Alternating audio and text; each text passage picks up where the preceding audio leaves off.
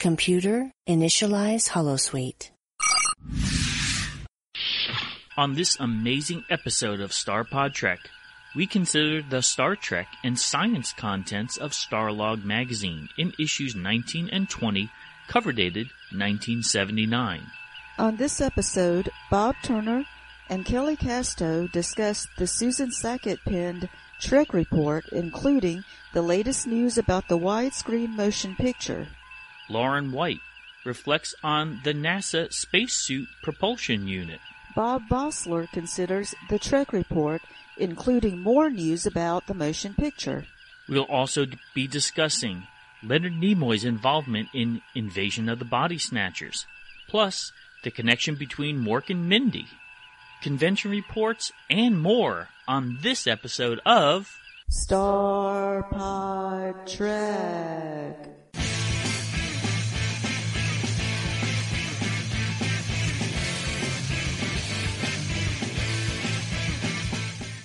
Greetings and felicitations. Hip hip hurrah, tally-ho. Hey, my little Georgia Peach. Hey, Puddin'. I'm Nayar. And I'm Kavora. If this is your first time listening to us, welcome.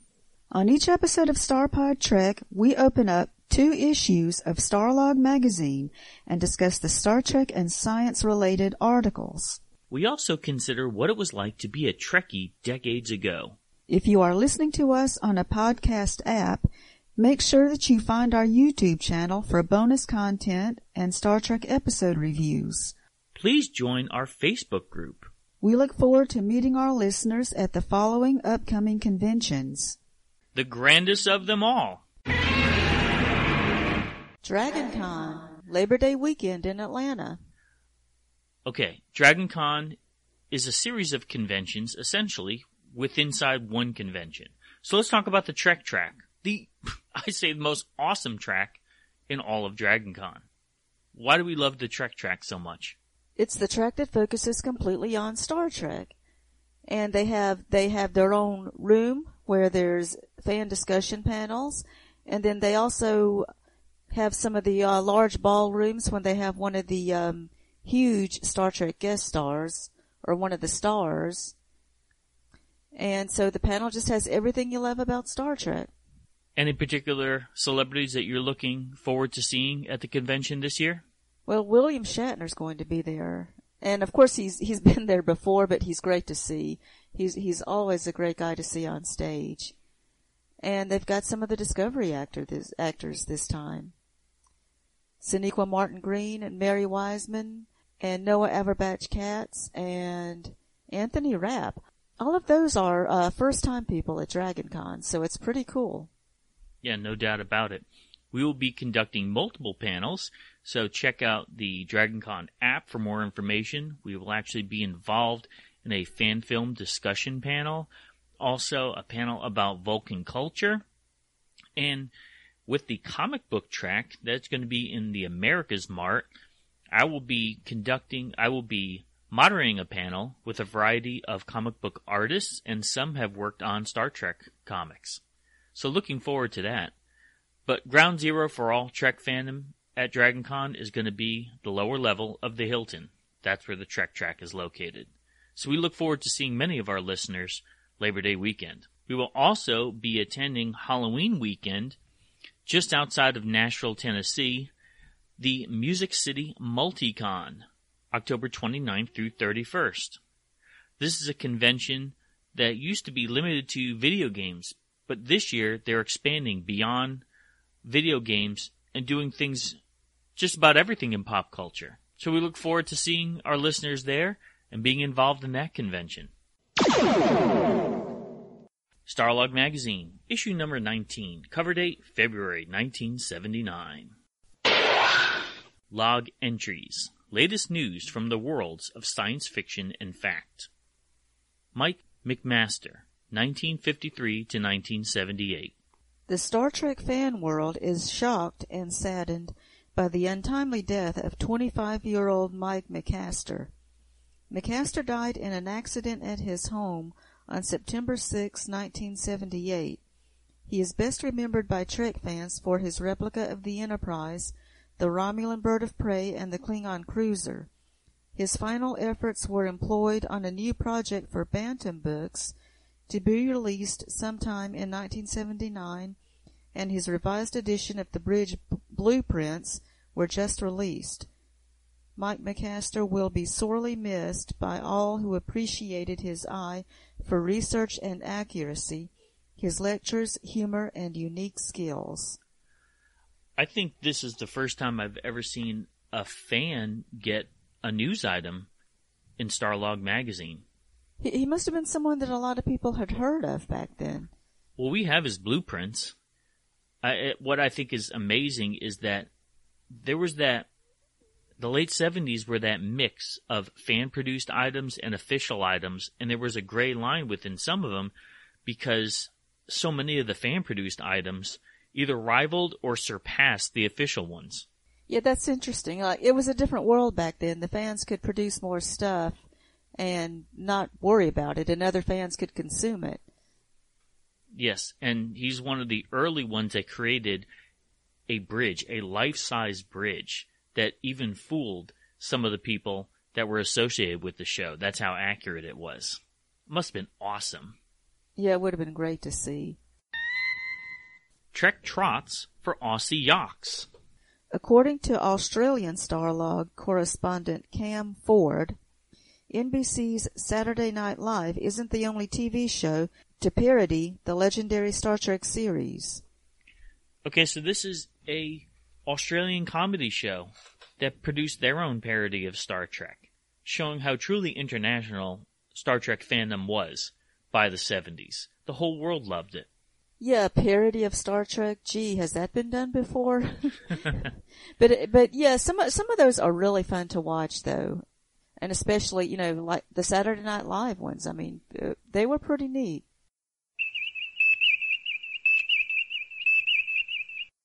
Hi, I'm Bob Turner. And I'm Kelly Casto. We are formerly of the podcast known as 70s Trek, where we looked at all things related to Star Trek in the 1970s. And here we are today recording for StarPod Log, looking at Starlog issue 19 from February 1979. And we have a little bit of sad news, don't we?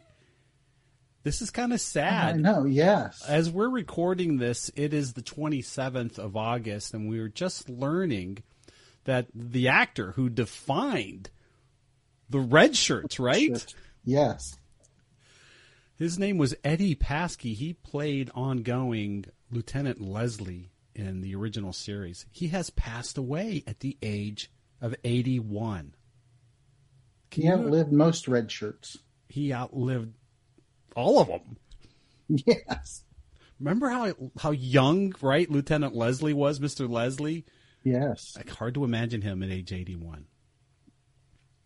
Well, Lieutenant Leslie, you'll be missed. Yes. Godspeed. Godspeed. Hey, I wanted to set the tone for what was happening back in February 1979, if you guys will indulge me, and talk about the top 5 songs from that month. Yeah. So number 5 was I Will Survive by Gloria Gaynor. Do you remember that song, Kel? Yes. I think you used to dance to that in your bedroom a little bit. Our bedroom? I do. And then number 4 was Fire by the Pointer Sisters. Do you remember who wrote that song and recorded it first? Elmer Fudd. Well, no, but this man was born in the USA. He was. Bruce Springsteen. The boss. The boss wrote that song. Number 3, A Little More Love by Olivia Newton-John. Olivia. Oh. She never returned my calls. I wonder why. Do you blame her? Number 2 was YMCA by the Village People. Well, I'm doing. Yes. I'm doing it. So. And then number 1, Do You Think I'm Sexy by Rod Stewart.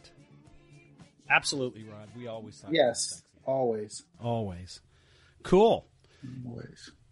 Cal, what did you think about this article-packed issue? I thought there was a lot of good stuff in this issue. Definitely. If you wanted to know about Buck Rogers, this was the one to read, right? Absolutely. The lovely and fetching Maren Jensen from Battlestar Galactica was interviewed in this particular issue. I thought this was cool. They had an article about the Body Snatchers. Yes. With Leonard Nimoy. If you're at home listening, that's my lovely little COVID puppy. His name is Baker, and he's upset that I'm not paying attention to him. So if you hear him cry, you'll just have to deal with that. So, yeah, The Body Snatchers, starring Leonard Nimoy. Yes. Remember that movie, The Lord of the Rings, the cartoon version? Right. That was in here. Yeah. Yeah. Roger Corman. Article about him. B-movie director. Big time B-movie director. But, boy, he made some memorable ones, didn't he? Oh, yeah, he did. He did, yeah. I thought this was cool. There was an article about the jetpack that shuttle astronauts wore. You saw it throughout the 80s and 90s. Right. As they would kind of fly untethered around the shuttle and go to satellites and things like that, But in 1979, we hadn't really seen that yet, so it was kind of cool to be told. Yeah, it was kind of cool. Sci-fi is now real. Oh, big time. Yeah, big time. And then there's a preview of Superman, the movie. So it's really interesting, right, that readers are picking this up in February of 1979. Of course, this was written 4 or 5 months before that, possibly around September 78. Yes. They may have already seen Superman, the movie at this point, but they're reading the preview article. It took them a little longer to get the A little bit longer. issues out. A little bit longer. So we have to give them a break on that. There's an article about the magic of special effects. And then, of course, the Star Trek Report by Susan Sackett. And we've talked about the Star Trek Report in past episodes of StarPod Log. And I don't know if we've ever said this, but Susan Sackett, when you look back at Star Trek, especially Star Trek in the 1970s, she was a player. She was Gene Roddenberry's longtime assistant. Started in the mid-70s, was with Gene all the way through when he passed away in 1991. Right. So I'd say that she witnessed a lot of Star Trek history during those years. Well, in Hollywood history, too. Good point. Yeah, absolutely. She seemed to know what was going on at least Paramount. Absolutely, yeah. So it's legit that she's writing these articles. That they really are a piece of history when you look back, and she sort of tells us little snippets of things that were going on at that time. So it's pretty significant, really. Kelly, why don't you jump in here? I'm going to go quiet Baker for a sec. Sure. You're killing me, man. Well, so Susan starts the article, and she's describing really what's going on daily during the production of the movie. And she starts by kind of describing, at the end of a day's shooting, they watch dailies, which is basically shots of what they did during the day. And she is describing, and this caught my funny bone. She describes Kirk, Spock, and McCoy as barely changing over time. Now it's been, 10 years since solid the third 10 years. season? Yes. Solid 10 years. I think they changed a little. I think they changed a little. To me, it was noticeable. But that's just me. And then she also is describing, and in this article and other issues, I've seen a trend where she's describing Roddenberry and Bob Wise as, being neck or hand in hand in the whole production and working like a well-oiled machine, if you will. Right. And so she's describing how during these dailies, Roddenberry and Wise are taking notes, pointing at different things and flaws that they see, like scratches on the film, or, hey, this seems blurry in this one corner, or just basically comparing notes and things they need to fix. Yep. Which take looks good, which doesn't, things like that. Right. Yep. I also thought it was interesting, too, in this piece that she's talking about the cast and crew at one point saying, quote, "They're not just another company making another movie. it's a family with some newly welcomed relatives. Right. So there are some new players in there like Stephen Collins and Persis Khambatta, plus new people on the production side like Harold Livingston and John Poville. Those are the new family members coming in. Yeah. Yeah. There's an interesting photo of a birthday celebration for Robert Wise, which Susan talks about. And, she goes on to describe a big party. Roddenberry and Poville, Harold Livingston, and publicist John Rothwell, as well as Robert Wise, all had birthdays in September-ish period. And so they were all celebrated on set. And so there's a nice picture of a group of people around Wise and a cake, and they're yucking it up. I thought it was interesting. I don't know. I pick out these little things. There's a woman in the background, and she's higher than everybody else. She must be on a chair or something. Right. And hanging out of her mouth looks like a Virginia Slim, this long, thin cigarette. It's just not something you see a lot today. That's all. That's why it stuck out to me. So. Yeah. Well, in the picture, I don't see anybody else smoking either. No, right. No, you don't. So, I don't know who you are, ma'am, but you made history. Yes. At least here. At least, yes, between Kelly and I, you did. You got noticed. She goes on to say that at the time she was talking about the production, that the motion picture was Paramount's largest movie that they had produced in years, taking up 5 sound stages. And they added on sound stages after this. And on one stage, stage 8, it was dedicated to the Enterprise's rec deck. If you remember the scene with Stephen Collins and Ilea walking around, and then earlier in the movie when the entire crew is on the rec deck as Kirk shows them what they're doing, that really, really was a big set that took up an entire soundstage. And incredible. Can you imagine the work that had to have gone into that? Well, yeah, an entire soundstage. I mean, I get the one of the other ones was the cargo deck, and I get that.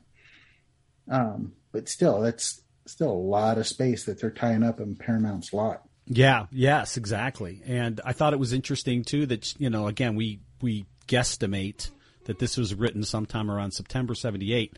That rec deck is still under construction. It's not done yet. They're still building it. Yeah. So I'm guessing that was shot later on in production. I thought it was interesting too. She was describing, all the different sound stages and what they're used for.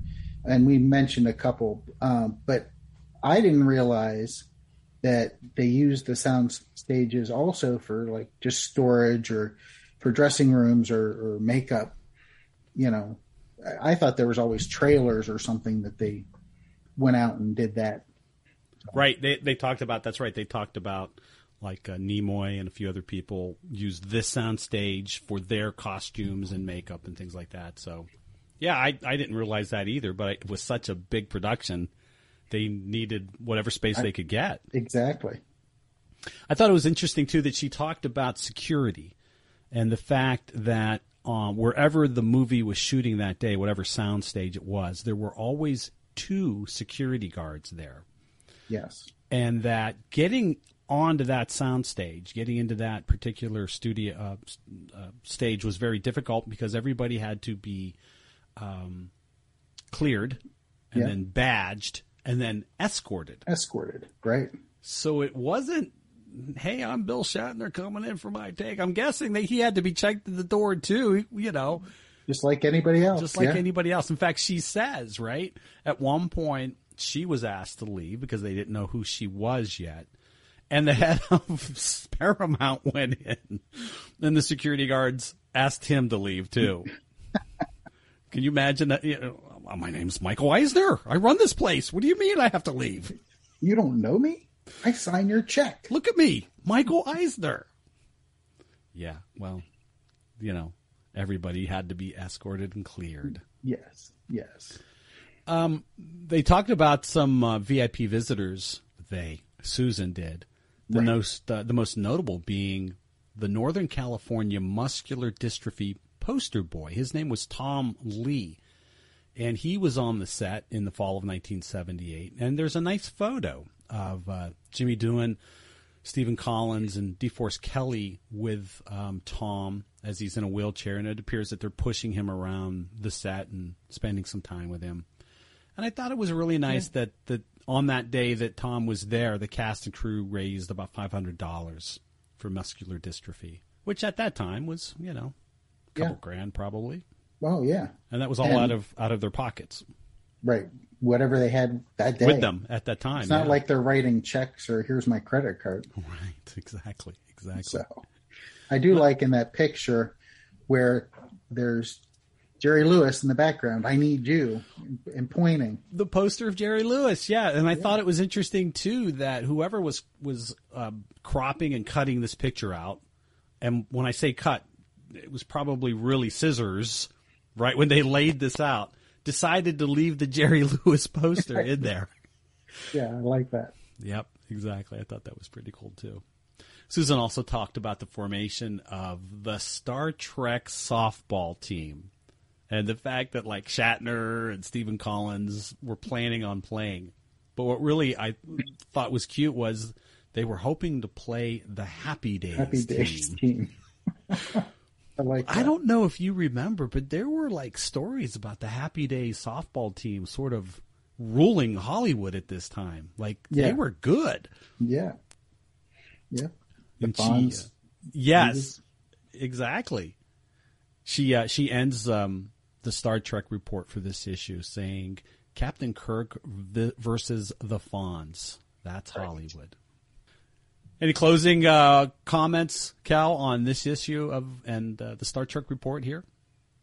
I kind of missed the mailbag. There was no mailbag. No. But I guess there was a little bit more to talk about. I guess, yes. Yep. The great bird of the galaxy, Gene Roddenberry, once said, "It's a matter of fact. Life and death are probably just chapters in an infinite greater existence that we're all a part of." Starpod Trek, celebrating Gene Roddenberry's vision of the future. The Body Snatchers return. Here is yet another science fiction film featuring life forms from space, but you will not cheer for these aliens. They are neither friendly, furry, nor harmless, and they've been here before.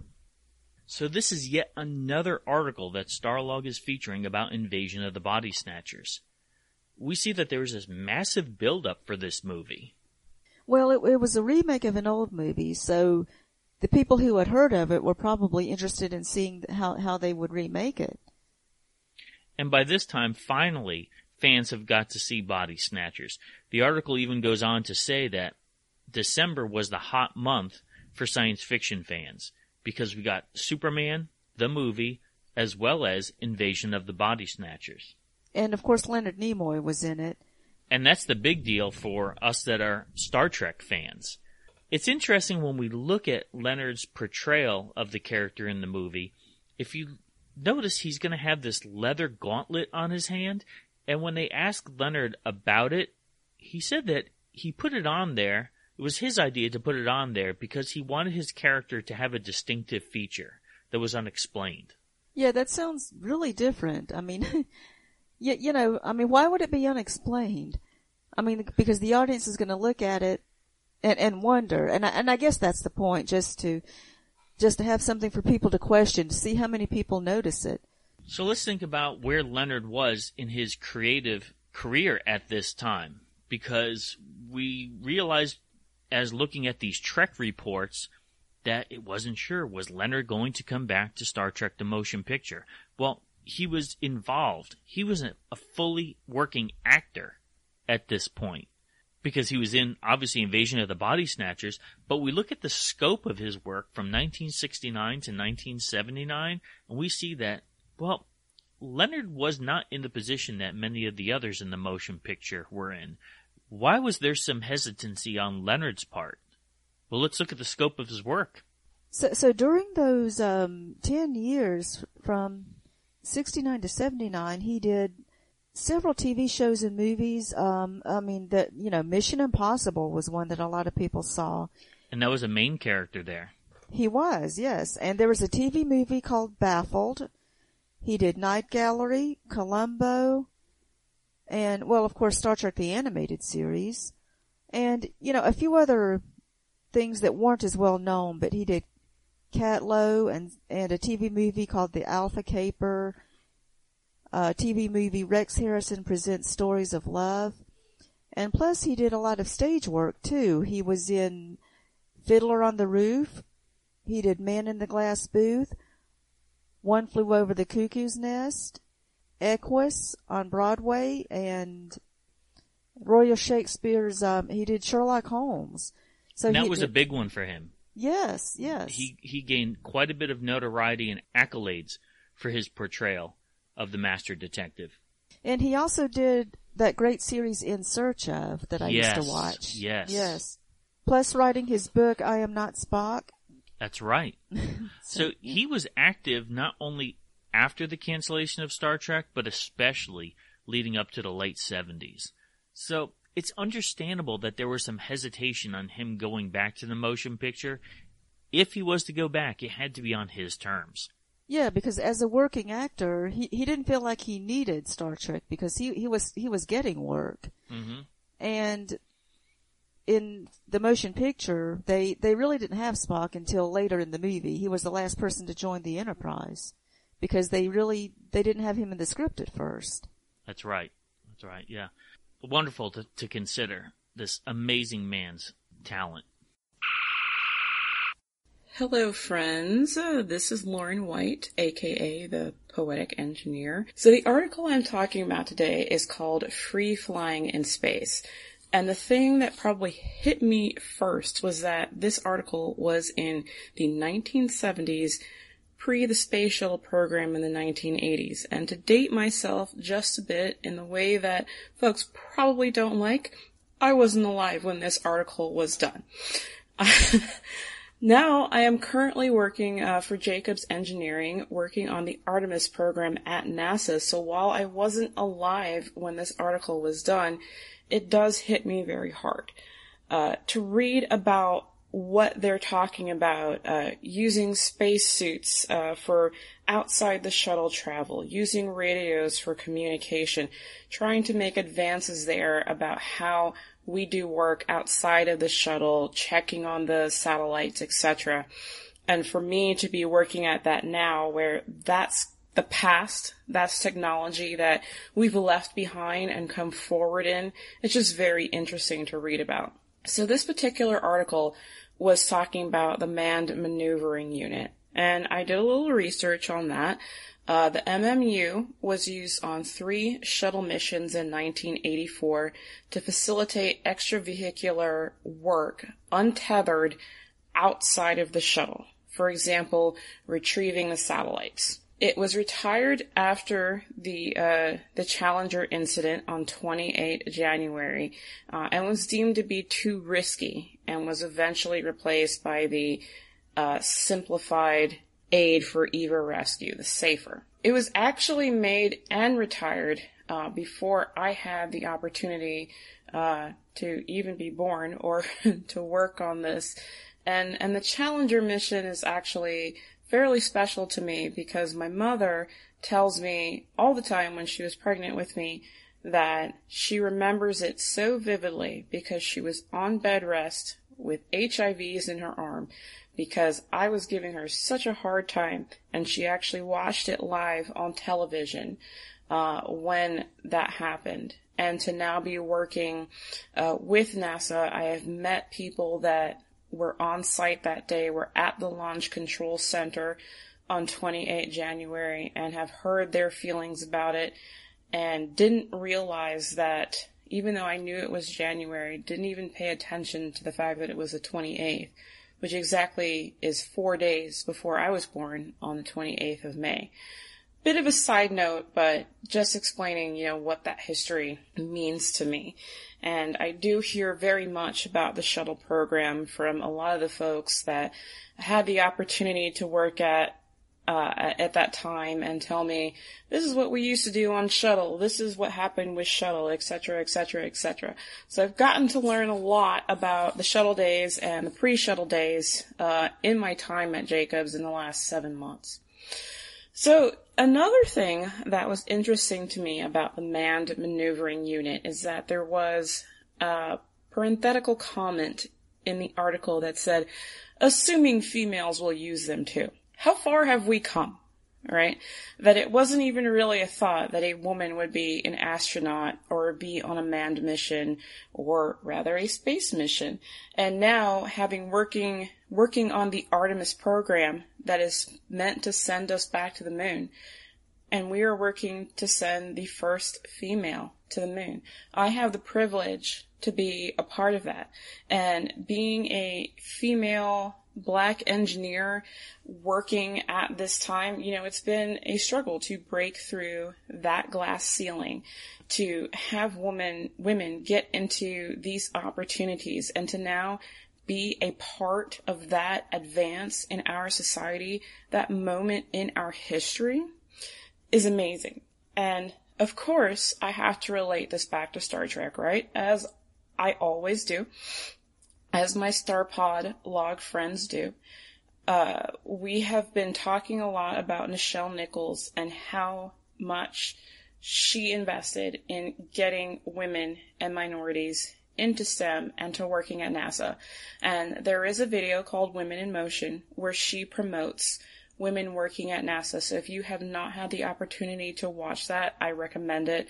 NASA has been promoting it, and as I can personally say, having met her and spent a couple days with her, Nichelle Nichols is completely awesome.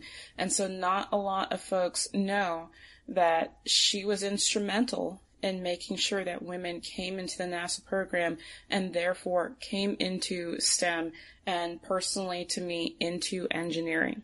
One of the things that the MMU was meant to do was to allow the astronauts to complete their work untethered to the shuttle. So they had a propulsion system that they manipulated with their fingertips with mechanisms that could be operated by the fingers. So when I read that, of course, what did I think about? Star Trek, the motion picture, when Spock just abandons all sanity and says, I'm going to go into the V'ger cloud, and has this little system that propels him into the cloud so he could go look at everything. As soon as I read that, I was like, we've done this. We've applied this into Star Trek. And it's one of the things that I and many of us love about Star Trek is this is where we try to apply the technology that we wanted to get to. Whether it was what we had at the time or where we've come to now. One of the things that I love the most about doing events with my Star Trek chapter in Orlando is when we can meet the kids, show them a communicator and say, hey, this was our first cell phone. Or tell them about a turbo lift, which I can now show them with our Pigs in Space display. Say, this is where we got elevators and whatnot from. And to see their faces, whether they're young or they're high school or they're college age, and to have them understand just where they came from and see the joy and how cool it is and see them think, hey, I want to do this. I want to be a part of this technology, this engineering, this space program, be an astronaut, make these advances for us is beautiful. It means so much to me, especially being in this career the way that I am and having to fight for it the way that I've had to do. Another thing that I thought about, because pop culture, is when they were talking about antenna on the ground level and being able to work at that, repositioning our satellites, etc. Did anybody else think of GoldenEye? And Pierce Brosnan and Sean Bean falling down this giant antenna that was underwater like it was no big deal? I thought about that. So reading this article from 40 years ago and thinking about where we are now and what we see in science fiction, whether it's Star Trek or James Bond or something else that is no big deal to us. Just, it's like, hey, whatever, that's just what we do. I want people to understand the gravity of that. You know, a lot of what I hear at work is we worked in the shuttle program and we just had a few computers and calculators and we launched shuttles. We launched people into space. We have so much more than that now. Think on that. Think about how limited we were in the past and what we were able to accomplish. And now we watch it in movies that are science fiction, whether they are past or present day or potentially in the future. And we don't really think anything of it. One of my favorite movies is Interstellar.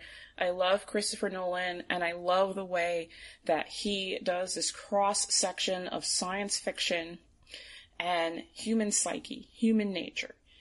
And in that movie, we are exploring the fifth dimension. We have to suspend belief for a moment to believe that we can use space travel into places that we didn't think that we could go to and meet beings that we didn't think that we could meet in order to save humanity. So 40 years ago, we may have read this article and been like, are we really going to get there? Are we really going to accomplish that technology? Are we really going to get past this? Now we're reading it and it's like, you guys didn't know. But in my mind, I'm like, can we get there? Can we get to where that story takes us? And is it really so unrealistic? Given what we've seen, that's something that I would love for everybody to take in. That's something that I take into my heart. Also realizing that people are people, we're not going to change, and we have to keep humanity in mind as we do it. These are realistic issues. They are talking about realistic issues in Interstellar, the world being destroyed, famine, etc., and looking at how space travel and these technology advances could possibly help us get through that. And so I just want everybody to keep that in mind as they read these past articles, read these current articles. Where can we go? When we're free flying in space, where can we go? It's so much farther than we thought. In the last month, we have seen billionaires going into space in oddly shaped vehicles, mind you, but people that we weren't thinking about would ever do that. We weren't thinking out Bezos, the mind behind Amazon, which several years ago to anybody was like, and now we have Prime and it's the only thing that we use, and he's gotten to go to space, right? So how much more possible is that for the average human to go and do that?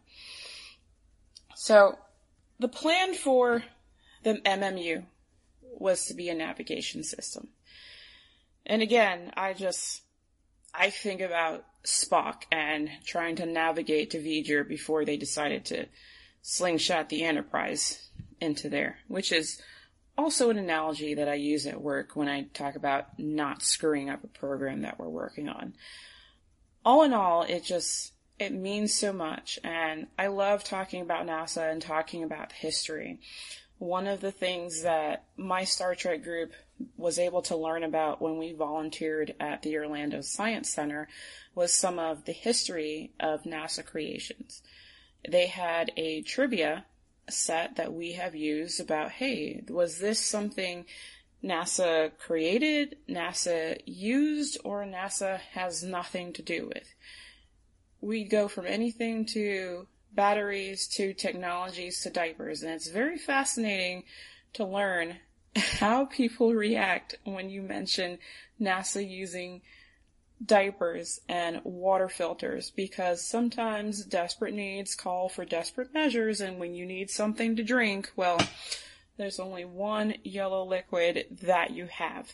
So reading this article, it was very poignant to me, because it really brought to home where our past was, what we've been working on, and how important what I am doing is in the present, and how that will flow into what people following me will do in the future, whether that is just engineers in general, or a woman or a minority that I can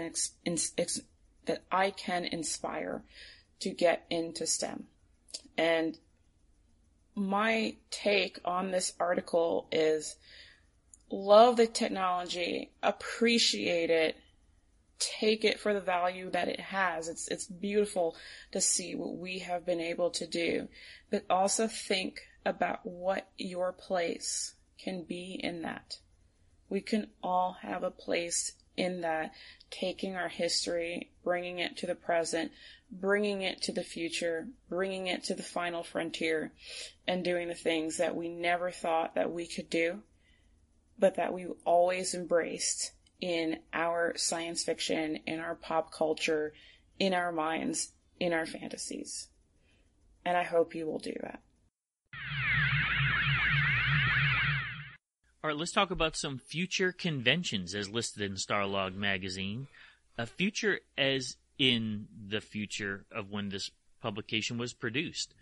In fact, there was going to be a Star Trek convention called Star Trek Space Expo, February 17th through 19th, 1979, in New York, New York.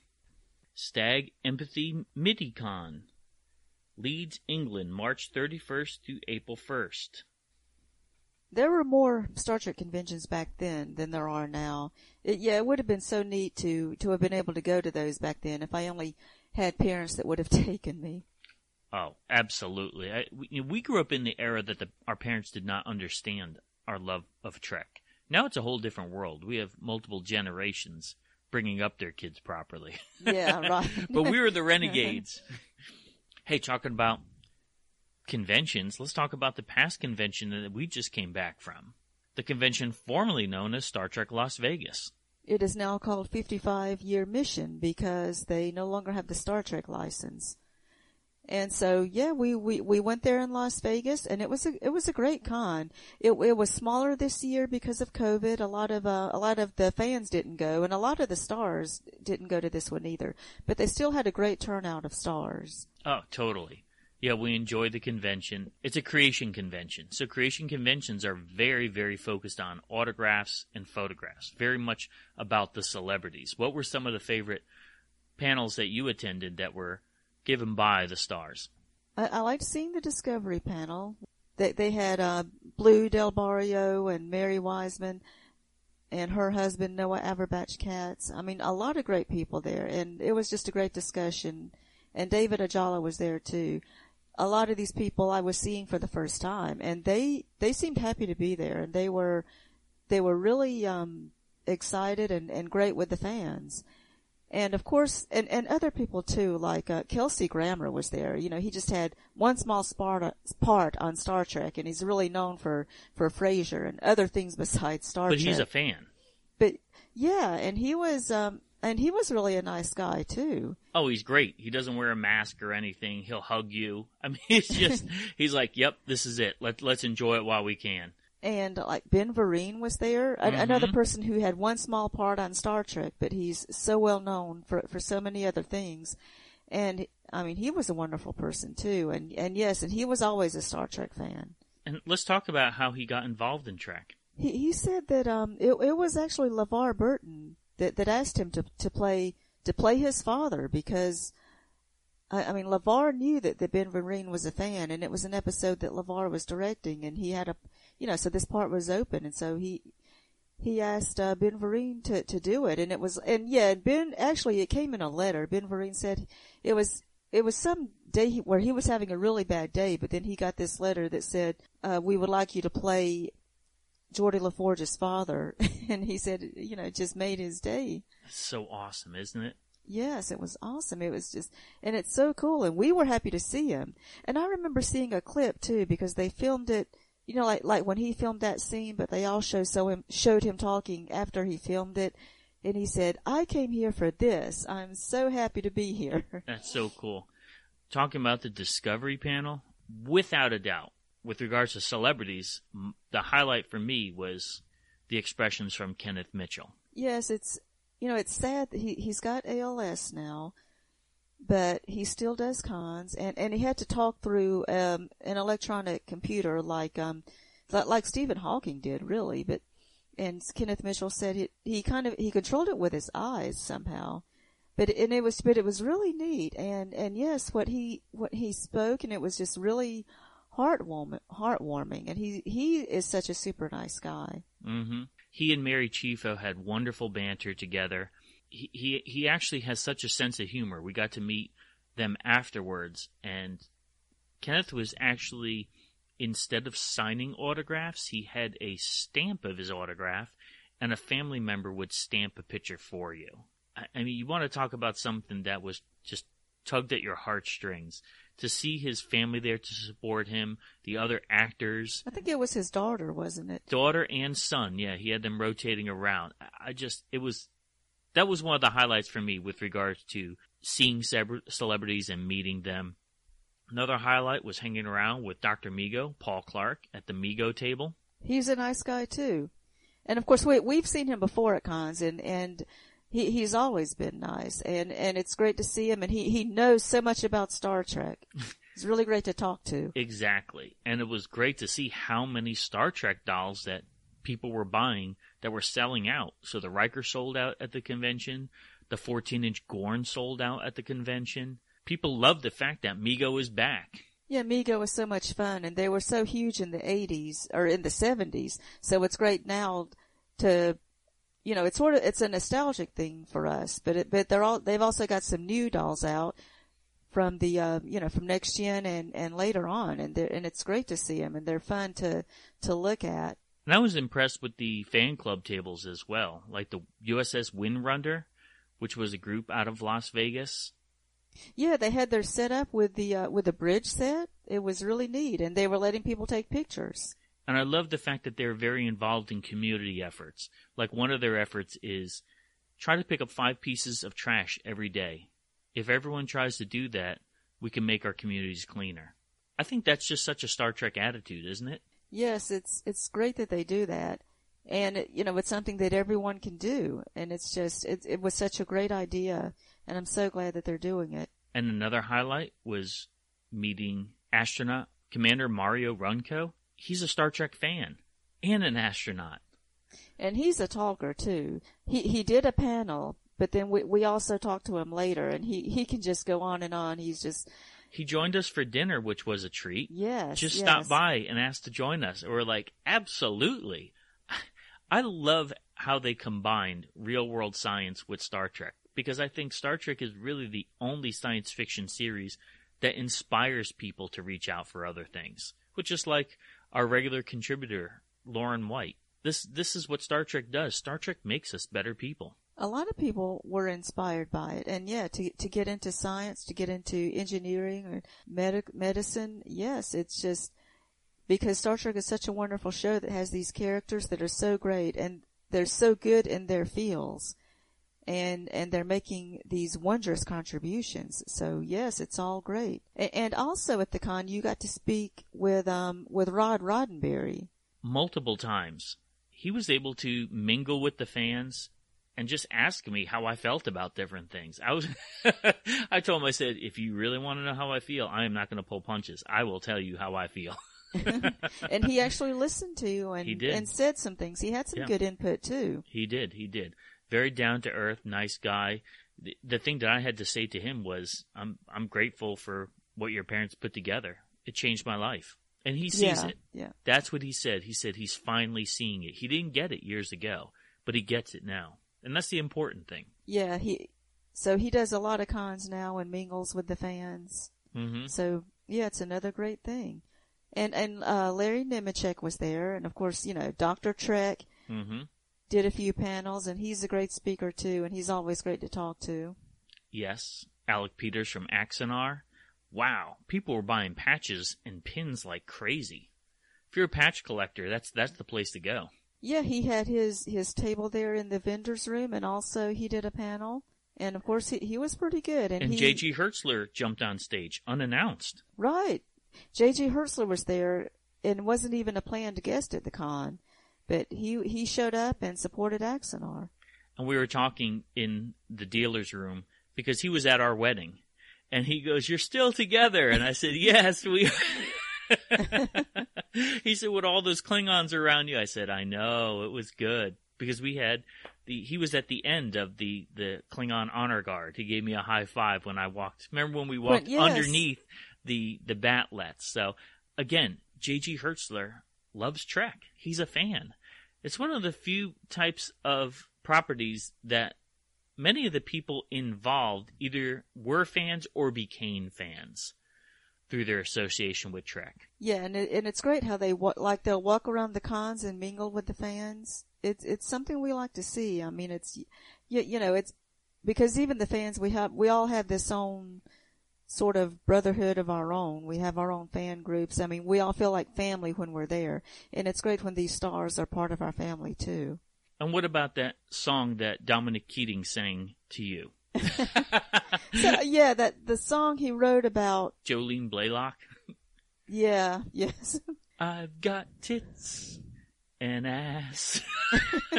Was about the cancellation of the show. So he went through different characters, but Dominic Keating and Connor Trinneer, you could tell they're pals in real life. Oh yeah, they always do cons together. That's right. And so they were in the vendor's room signing autographs, and of course, so sitting next to each other and just they're cutting up the whole time. Yeah. And speaking of Enterprise, because we love the TV show Enterprise, and one of my favorite characters is Travis Mayweather, but Anthony Montgomery, the actor that plays him, he's another one. He is hysterical in real life, and because this is no longer an official Star Trek convention, I say they could do some fun stuff. Fun stuff they couldn't do beforehand, such as have a viewing of one of the greatest Star Trek movies ever produced, Galaxy Quest. And he was moderating during it.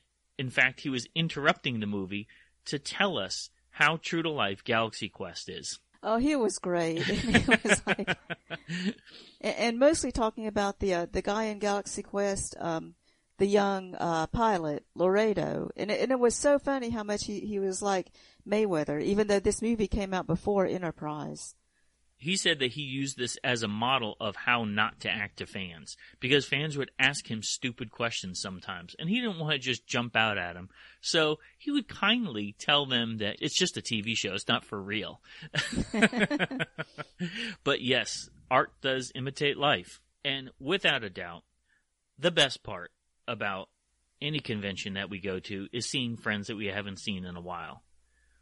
This time there weren't international fans, but we did get to see so many people, especially those that we normally see at Starbase Indy or some that are on the West Coast that we don't see too often. Right, we saw a lot of people there. That's what cons are about. Know.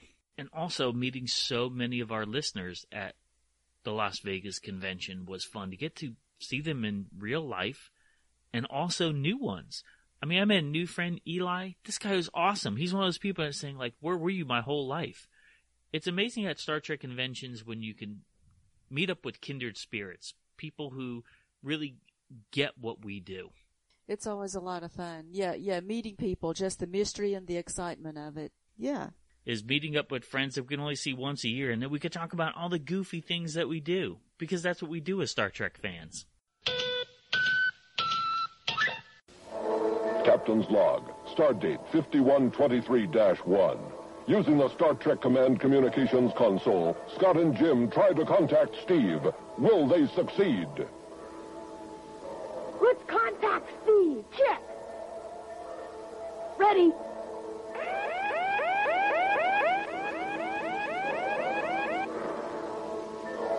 I'm receiving a signal. Who's calling?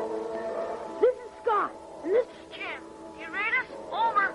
I read you loud and clear. Over. Return to base station. Repeat. Return to base station. Over. Your secret Morse code signal. Over. That's neat. Will do.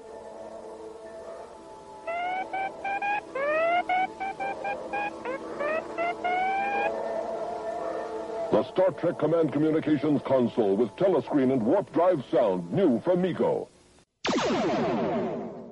Starlog Magazine, issue number 20, cover date March 1979. Log entries. Latest news from the worlds of science fiction and fact. Win a place on the space shuttle. Got an out-of-this-world experiment you want to do? Starlog and Future have reserved a place on the space shuttle, and we're giving it away to the person or group who comes up with the best idea for how to use it. Okay, how crazy is that? Starlog magazine, this is valued at $10,000 a space on the space shuttle. Wow.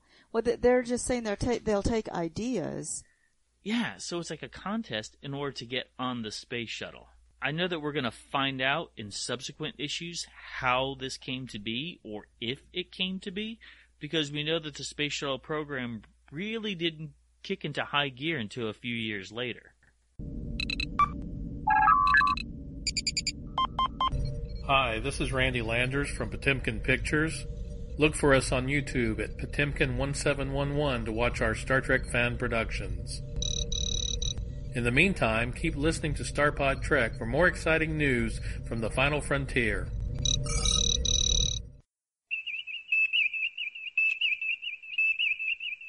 Hi, my name is Bob Vossler, and I'm doing the Star Trek report for this edition, and I have to say I'm really feeling nostalgic in looking back to an article concerning January 26th, 1979, and the last filming day of Star Trek the Motion Picture.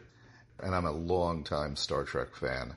I live in New Jersey in the United States, and my association with fandom has also been a very long one, having joined Starfleet, the International Star Trek Fan Association, in 1982.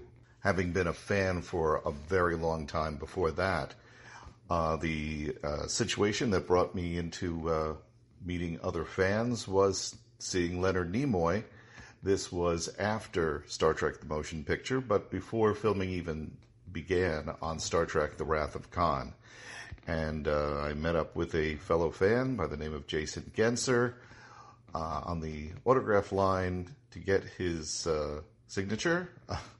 And we got to talking about Star Trek novels and the idea of doing a fanzine, and we exchanged information, and that's pretty much where it went until about a year or so later after The Wrath of Khan came out for a few weeks, and in July of 1982 I was contacted and asked if I would become a third member of his budding chapter. So from there, with the idea that I would get involved with a fanzine project, which only materialized about a year later, I joined Starfleet and have been a member ever since, and have headed a chapter of my own for now 33 years, which is hard to believe. I've really enjoyed that experience and meeting so many different fans, even meeting my wife through fandom, and also conducting a lot of interviews with Star Trek actors, production people, and writers. So seeing Susan Sackett, who I don't believe I've actually ever spoken to her, but seeing her name on this Star Trek report and looking back at old Starlog magazine articles, many of which I have or did have, not quite sure. I'll have to check my attic and see how many Starlog magazines I might still have, but it certainly brings back memories. And looking at the article concerning the final wrap of Star Trek the Motion Picture, and seeing some of the remarks made, including Persis Kambata, never did know how to pronounce that, and her plans to spend the next several months growing back her shiny black hair, and that there aren't too many parts for Deltons in Hollywood was certainly amusing. Persis was just a beautiful actress. I don't really know how much more she did after Star Trek the Motion Picture. I know she did some other projects. I think she did Sword and Sorcery movie, but I could be wrong about that. And of course I do know that she did the very embarrassing Megaforce with Barry Bostwick. I'm sad that she's not with us now. I have a great fondness for Star Trek the Motion Picture. Many people may not appreciate it, but it was, for me, the film that brought everyone back. And I always felt that just getting the crew back, I didn't care if they just stared out the view screen and looked into space, as long as they were back. And of course, some people have said, well, that's exactly what happened in Star Trek the Motion Picture, but as we know, there was a little bit more to it than that. It may not have been the gripping personal story that we ended up seeing in Star Trek The Wrath of Khan, but I think it was good for the first effort, and maybe a little overblown with its budget, maybe a little too ambitious, and maybe it was the victim of its own epic scope, that perhaps a more personal story, a toned-down script, and maybe a little less gravitas would have been better for the first motion picture. Everything that made The Wrath of Khan a success was absent from Star Trek the Motion Picture, and yet Star Trek the Motion Picture just holds a very special place in my heart. I still recall going to see it in the theater. I was supposed to see it with a friend of mine, but at the last minute he couldn't make it. But there was no way I was going to miss it on premiere day. So I made it to a movie theater, picked up the program guide. Back in those days, you could buy that right at the theater. I bought a Kirk and Spock button that I proudly wore on whatever shirt I was wearing at the time, probably a Star Trek shirt. And went and found a seat. We didn't have assigned seating in theaters at that time, and just was in awe of Star Trek the Motion Picture. I didn't care how long the Enterprise it took to see the entirety of the newly produced Enterprise, and I came away thoroughly enjoying the film and already had thoughts of where the new series would go, what would happen in the next film. Didn't dawn on me at all that anyone wouldn't appreciate Star Trek the Motion Picture, and that we wouldn't immediately have plans to see, a sequel. I know it wasn't Star Wars. I didn't want it to be Star Wars. Star Trek is totally different. It's more thought-provoking, and it's not as simple as good versus evil, which is Star Wars' thing, which is fine. I love Star Wars in a totally different way, but Star Trek is what I appreciate most. In reading this article, it was so nice to see that there was this big wrap party afterwards that brought the cast together, and one can only imagine what that must have been like, because I think that it was as nostalgic for them as it was for fans. That up to that point, even William Shatner was having some tough times with his career, and that this was just something that came back to remind themselves of a different time in their own lives, only about a little over 10 years prior. I think they were probably very pleased, with getting a paycheck and also just coming together again. Also reading this article, while the principal photography had been done, it also mentions that filming on Star Trek the Motion Picture wasn't completed, that there were several scenes still to be done without the regular cast in post-production, and that construction on Stage 12 required shooting scenes of a 23rd century San Francisco, the tram station, which, was just breathtaking to watch, and that there was filming of the famous Klingon sequences where we saw Mark Lenard and could barely recognize him, having played a Romulan and a Vulcan, and now a Klingon, but I didn't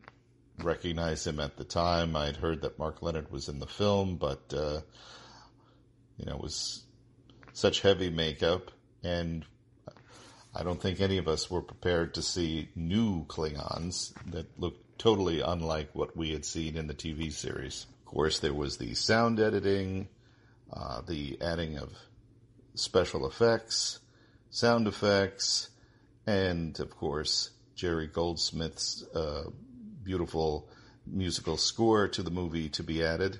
And I recall just how excited we all were in knowing that Star Trek the Motion Picture was heading its way, and not truly knowing what the script was all about. Having an idea, knowing there was new characters, but and certainly some interesting new costumes. Now, I still recall, even though it was 1981 most likely, that Leonard Nimoy had commented about his feeling about Star Trek the Motion Picture and mentioned the costumes and feeling that the set and the costumes were just not what he felt they should be, that it felt too 2001 Space Odyssey-like, that it was too stoic, too, that it lacked a little vibrance and, emotion, although he didn't use those words. But, coming from Leonard Nimoy and his famous character of Mr. Spock, to talk about a lack of emotion was interesting. But I think as fans, we all knew what he meant as we sat there at the college auditorium that I attended and for the first time saw my first Star Trek celebrity, because I had not gone to a Star Trek convention prior to, before that. I didn't get to do that until much later, maybe later 82, maybe 83. But I was a late bloomer when it came to conventions, but certainly a fan for a long time. But it was interesting to hear Leonard Nimoy's perspective on his disappointment about certain aspects of Star Trek the Motion Picture. And I think we agreed that the film, while wonderful in bringing the crew back and setting up the potential for a new series, and also providing us some nice merchandise. There was just about everything you could get from Star Trek the Motion Picture. There were dolls, there were games, there were a small handheld game that I remember having, Star Trek Phaser Strike. There were the Mego action figures. I believe there were pajamas, which would be appropriate given the type of costumes they have, but I was a little too old for Star Trek pajamas. But, it did bring Star Trek back into into a franchise, regardless of the fact that the film was not everything that fans nor certainly producers wanted. That really didn't come along until Star Trek II. But I don't think we could have had Star Trek II without seeing the mistakes done with Star Trek the Motion Picture. And TMP also had the problems of of being conceived by maybe too many cooks in the kitchen. Originally it was supposed to be part of Phase 2, Phase 1, Phase 2, the TV series, with the idea that Spock wasn't coming back. And there were also film shots of Persis in the old type uniforms. And I think if they had kept something a little closer to the old style uniforms, and maybe a little less white walls around the ship, making a little less, similar to 2009's Star Trek, which looked like the interior of a Radio Shack. I see where Leonard Nimoy was going with his criticism on that. But it also did bring forward the kind of look that Gene Roddenberry had always wanted to have for Star Trek, but certainly just didn't have the budget for. And I think we were also taken aback by that, because It looked way more fancy than we thought, and I think we appreciated things like, as was shown in this Star Trek Report article, the diagnostic tables, which certainly put the ones we saw in the TV series to shame.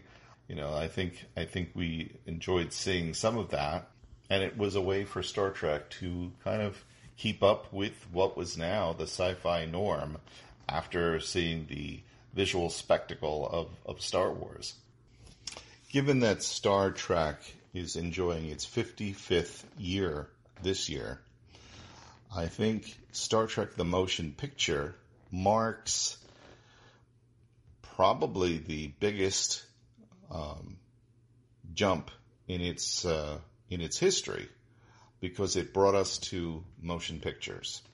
It reinvigorated the franchise in the way that fans had hoped for a long time. The Star Trek Lives campaign, we were always feeling disappointed, gypped over the fact that the 5-year mission wasn't a 5-year mission, and the closest we got was 2 seasons of an animated series, which was very well done by Filmation and had some wonderful writing to it, even with only half-hour installments. But it wasn't a live production. It wasn't quite what we as fans wanted to see. Star Trek the Motion Picture brought it back, and it wasn't just on television, it was on the big screen.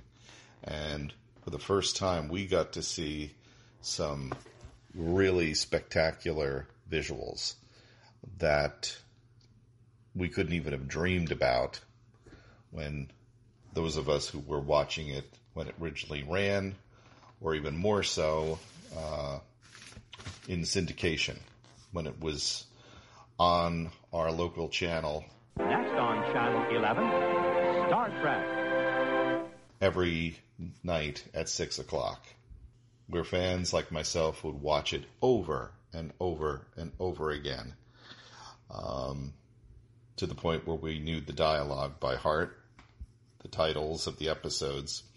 So, in its 55th anniversary, Star Trek the Motion Picture, I believe, is an important milestone in bringing the franchise back and putting it in a new setting, that being the big screen. And we would eventually get, more sequels, and we would eventually get Star Trek The Next Generation on TV, but in a syndicated format, syndicated television, and then we would get it in a new network, UPN, and now we get it in live streaming, or streaming, I should say. And so Star Trek itself has evolved with technology in the way it's presented and the way it's written, and certainly the way it's been produced. I don't think any science fiction franchise can say that it had as interesting a history as what we've been seeing and continue to see with Star Trek. So going back to this Star Trek report in this issue of Starlog, one of my favorite magazines, was a wonderful experience, and I look forward to reading further articles and getting that sense of nostalgia and that warm feeling of what it was like back then. Mego presents the Star Trek Universe's new line of 14-inch action figures. Captain James T. Kirk, Earthman. 14-inch Mego figures. Commander Spock, Vulcan Science Officer. 14-inch Mego figures. The Gorn, a feared enemy of the Federation. 14-inch Mego figures. 24 points of articulation, multiple accessories. Start your 14-inch figure collection today by Mego. Wild about more. It's not easy playing second fiddle to an alien zany. Just ask Pam Dauber, who puts up with wild Morkisms both on stage and off. This is an article about Pam Dauber, co-star of Mork and Mindy. Now, we know this was a spinoff of Happy Days.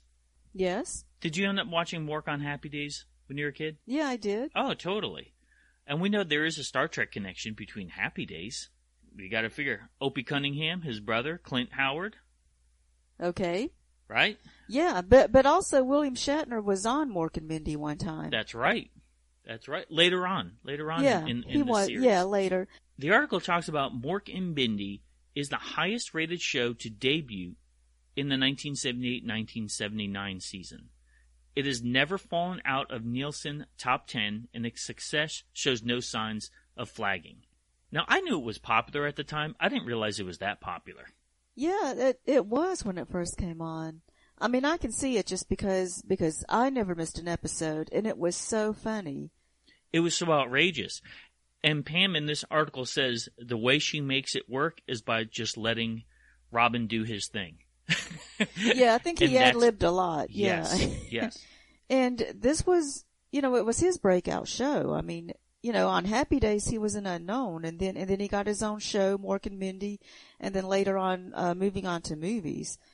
Yeah, he was just such a wonderful talent. Now, when I was watching this show as a kid, I never noticed the connections with Mork and Mindy and Star Trek. Just Mork's outfit itself. The space outfit, the red one. The spacesuit, yes. Yeah. The red one, that was in Star Trek, the original series. It's from the Savage Curtain, worn by Colonel Green. They added a little bit to it for Mork, but they said it's actually the same suit, though. It is, not modeled after it. It is the same suit. Yes, they kept it for 10 years. I couldn't believe that. Like, it's just been hanging up, like, wait a second, you mean this piece of Star Trek history is just hanging up in a closet with everything else? And just pick it up, put it on. Yeah, and so it's like they were just waiting, to find something to do with it. Mm-hmm. Speaking of suits that were reused in Star Trek for Mork and Mindy, another early appearance. The red suit that Spock was using, the decontamination suit, it's like a reddish orange. That was used in an episode, and they took the top of the spacesuit from the Tholian web and created a Halloween costume out of it. Conrad Janis, who was Mindy's father, exactly wore that for Halloween. Yeah, it was funny. Now as a child, I didn't recognize it, but yeah, why would they even do that? Like taking two different suits, because he could have just worn the whole suit from the Tholian web, but no, they just had to have the helmet from the Tholian web, and then the other part of the suit from the Naked Time, and combine them. I mean, how random is that?